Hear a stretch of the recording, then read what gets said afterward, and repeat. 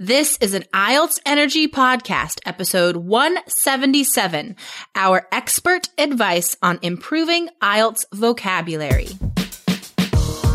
You are listening to the IELTS Energy Podcast from All Ears English. We believe in connection, not perfection, and we're here to show you how to get the score that you need on your next IELTS exam. Get started with our 7 easy steps to a 7 or higher at allearsenglish.com/SEVEN. Now, let's get to the show. Today, you'll get the answer to one student's question about what to do with bad vocabulary assignments from her teacher and get better IELTS advice from us.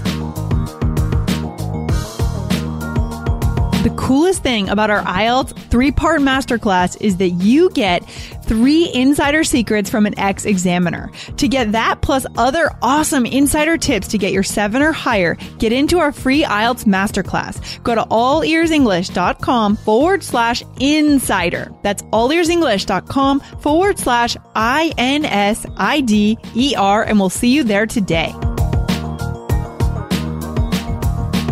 Another day is here, and you're ready for it. What to wear? Check. Breakfast, lunch, and dinner? Check. Planning for what's next and how to save for it? That's where Bank of America can help. For your financial to-dos, Bank of America has experts ready to help get you closer to your goals. Get started at one of our local financial centers or 24/7 in our mobile banking app. Find a location near you at bankofamerica.com/talktous. What would you like the power to do? Mobile banking requires downloading the app and is only available for select devices. Message and data rates may apply. Bank of America NA, member FDIC. Hey, Jessica, how you doing today? Hey, Lindsay. Good. I am super excited because this weekend, James and I get to go to this place called Leavenworth in Washington, otherwise known as the Gateway to Bavaria. What? I know. It's so random. It's so weird. So there's this tiny town called Leavenworth in Washington, and it's seriously just like Christmas town. All the architecture and everything is all, German, Austrian style. Wow. And it's just like Christmas town year round. And so. Oh, that sounds cool. Yeah. So we're going to go with some friends, and they have 2 little 5-year-old boys, and the one boy totally believes he's going to the North Pole and is so excited. Oh, that's adorable. That's so cute. I love it.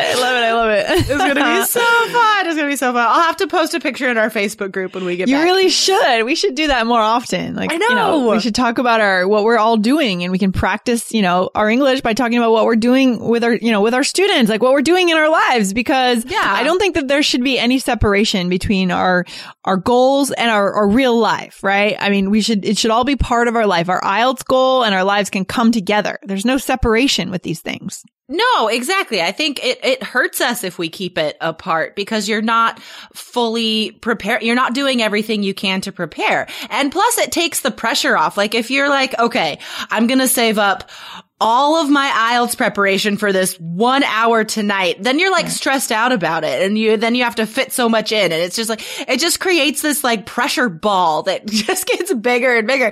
But if you're hey, I'm gonna chat to my friends in English for an hour. That's IELTS test prep. I'm gonna take my kids to story time. That's English test prep, right? Yeah. And I think it's a bigger lesson in terms of just our whole lives, the way we design our lives. I'm kind of zooming out here, and I know we need to zoom in on IELTS, but just one final thought. We can zoom anywhere you want, Lindsay.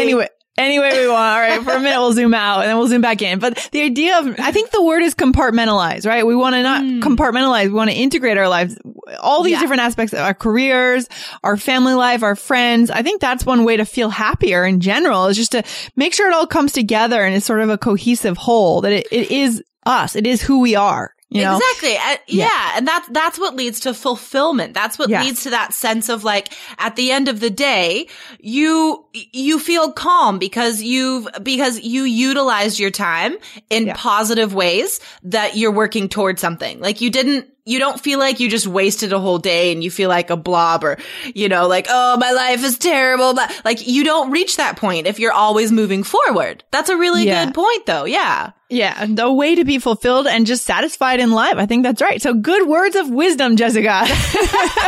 Wow. We got deep super quick. We go deep. I go deep. Oh God. On the other podcast, we go deep. Man, it's crazy, but let's do it. Let's go deep into IELTS. Let's go deep. Let's do it. What are we talking about today? So we got an email from a student. Is she in our course? She's not in our course, right? No, this person's not in our course. It's just a listener of our show.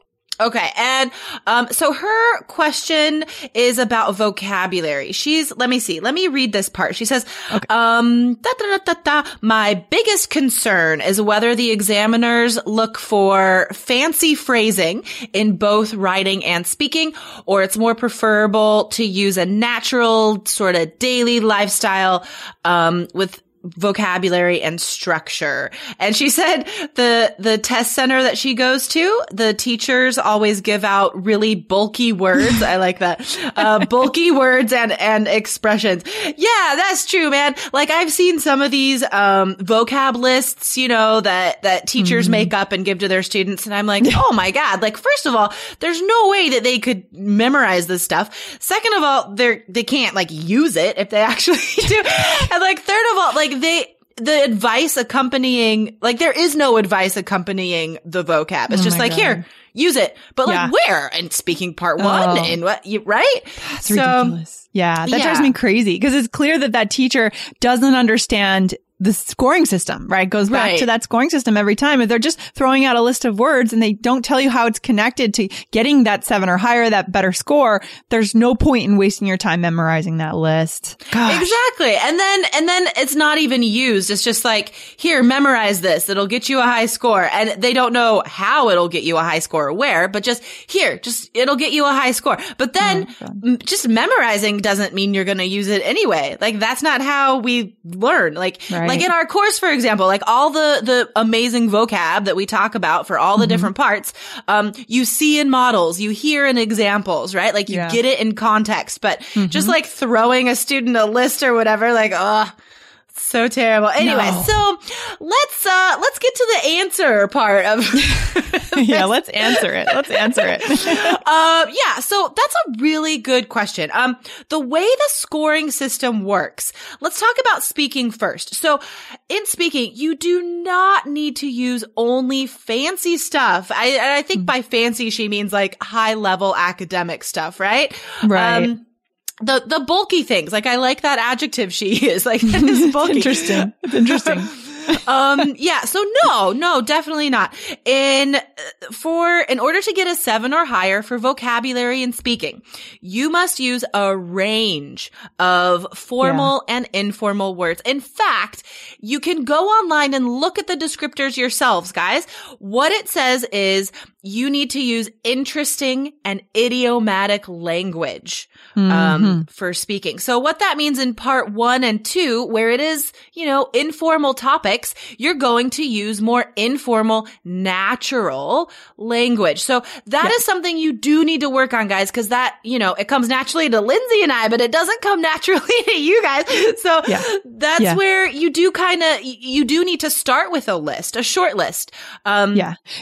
And we've given you guys tons of those lists in our prior episodes, right? Because just last week we did an episode on look, phrasal verbs with look, and that was a really fun episode. Give you guys a lot of context, a lot of fun context to practice.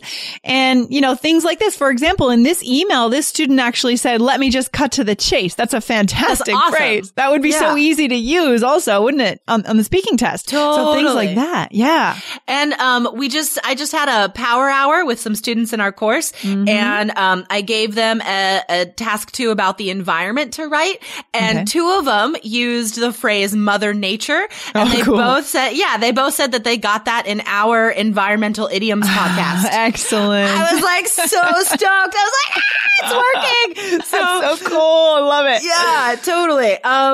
So definitely, like, we have given you guys lists in context. So you do need to start there, but then practice it, right? So, but having said that, I mean, that informal stuff is very important. in order to start the examiner's mind moving up, right? Like as soon as she hears or he hears an idiom, phrasal verb in part 1 and 2, they're like, oh, like, yeah, like that's awesome. But that's not enough, guys. You do need to finish strong, as they say. Like you need to throw in some academic words and phrases in part 3 because that's what is appropriate for the topics. They're more formal topics. Awesome. I love that. And because you said before that the examiner usually starts at a 6 in their mind, right? Because that's the average. I thought that was really interesting when we said that, because that makes it very clear that our job is to move from that baseline 6 up to that 7 or 8. And we can do that. We know exactly how to do that. And also in our course, we do have a bonus that actually gives you some really great academic words and phrases that you guys can just insert. Again, you don't have to go and learn every word that there is in the dictionary. It's very specific words, and we just feed them to you in our course. I mean, it's so simple. Like when, so in our power hour, when we got to the speaking part 3 part, what I wanted them to do was to use that bonus we have, that academic word list bonus, and actually just have it in front of them, stare at it while they're talking, and then make themselves use some of those words and phrases. And you're gonna speak slowly because you have to think about where to use them, and that's fine. You have to practice one thing at a time, right? So first, practice these words. Speak slowly, take your time, but you have to practice using them, and then you'll remember them, right? And then they'll come more easily the next time you practice. But you have to take that first step of, having it be a little bit difficult by having that list in front of you and challenging yourself. That's where it's easy to start to plateau out with a language. I did it with my Spanish, right? Yeah. And we're not challenging ourselves. I'm sure if I took the IELTS Spanish version, I would get a 5.5 or a 6, right? Because I would plateau out. But we've got to push ourselves beyond that and make ourselves a little uncomfortable. Exactly. And so it's easier to improve our vocabulary in writing, right? Because we have more time, because in that productive skill, we are used to taking our time planning and looking at references and such. So that advice I gave for speaking, where, you have the list in front of you and you make yourself use those words, that comes more easily in writing, but it's the same advice. Have the list next to you. Also, for both speaking and writing, you need to have a list of linking words and phrases. And again, I mean, it's not like all the linking words and phrases in existence. It's just like 2 or 3 for each function, right? 2 for addition, 2 for contrast, right? Et cetera. And that's going to help both your vocabulary scores and your cohesion and coherence scores in both speaking and writing. So, awesome. These are tools. These are exercises that you guys can do on your own, to start really getting that vocabulary in your head. So you're increasing your chances of using it on the exam. Ooh, and I think it's so smart the way you've put this together, Jessica. The fact that, in our course, for example, and sometimes on this podcast, but more so in our course, we teach the words and the linking phrases that not only satisfy one aspect of the scoring system, but 2 or 3. I mean, that's brilliant, because that means it's very 80-20, right? It's very directly going for our goals, and it's the fastest way to reach our goals in the shortest amount of time. Yeah. Yeah.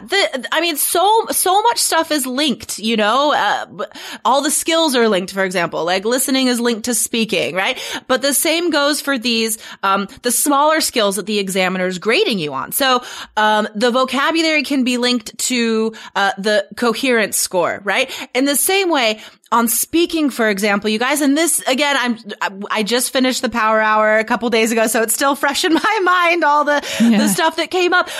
What really came through there when we were practicing our speaking was the link between pronunciation and fluency.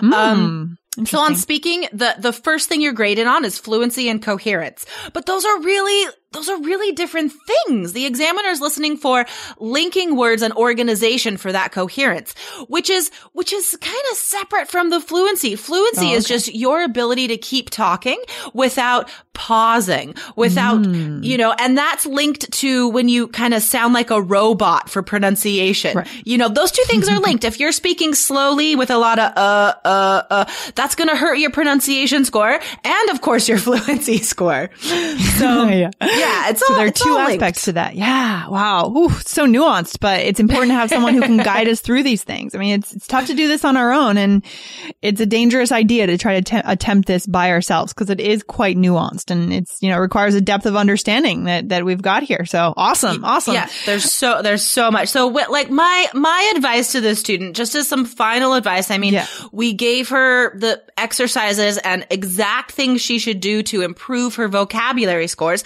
But I think if students, if you guys are in this type of situation where you're in a teacher or you're in a test center that just throws you these, you know, these lists and they don't really give you any context, like, ask them, you know, ask the tutor, ask the teacher. Yeah. Is this phrase good for speaking part 3? Is this phrase good for writing task 1? And if they don't know, if they're just like, oh, just use it. Or if their advice is too general, that person obviously does not know about IELTS. Push them. You're wasting your time, guys. Push them. I mean, you guys are customers of the school and you deserve the best possible service. I mean, you know, I think there's a cultural aspect to it too. I mean, certain cultures are not comfortable questioning authority. I'm sometimes not comfortable doing that either. I mean, it's a natural human thing that it's hard sometimes to question authority, but it's important to. When we've made a purchase and we have a goal, we want to make sure that we're getting the best possible product and service. Totally. You paid for it, guys. Like, this is your hard-earned money. You know, I've actually never had a problem questioning authority. I thought you would say that. It's just in my personality, kind of bossy and nitpicky at the same time. Oh, that reminds me, kind of unrelated. I just saw an awesome thing on Facebook that said, women, if somebody tells you you're bossy, say, no, I have good leadership skills. That's good. Let's finish on that. Ooh, that's a big topic. We'll have to go into that whole topic another day on bossy, you know, women being labeled bossy if they're being leaders. Oh boy. Loaded topic. Just wanted to fit that inspiring feminist quote in there. Okay. I love it. All right. We'll wrap it up for today. I'm sure we'll get back to that topic another time. All right. Thanks, Lindsay. Okay, Jessica. Take care. Bye. Have a good day. Bye. Thanks so much for listening to the IELTS Energy Podcast from All Ears English. And if you want to get tips from Lindsay and Jessica every week on how to get a 7 on your next IELTS exam, be sure to subscribe to our podcast on your computer or on your smartphone. Thanks again and see you soon.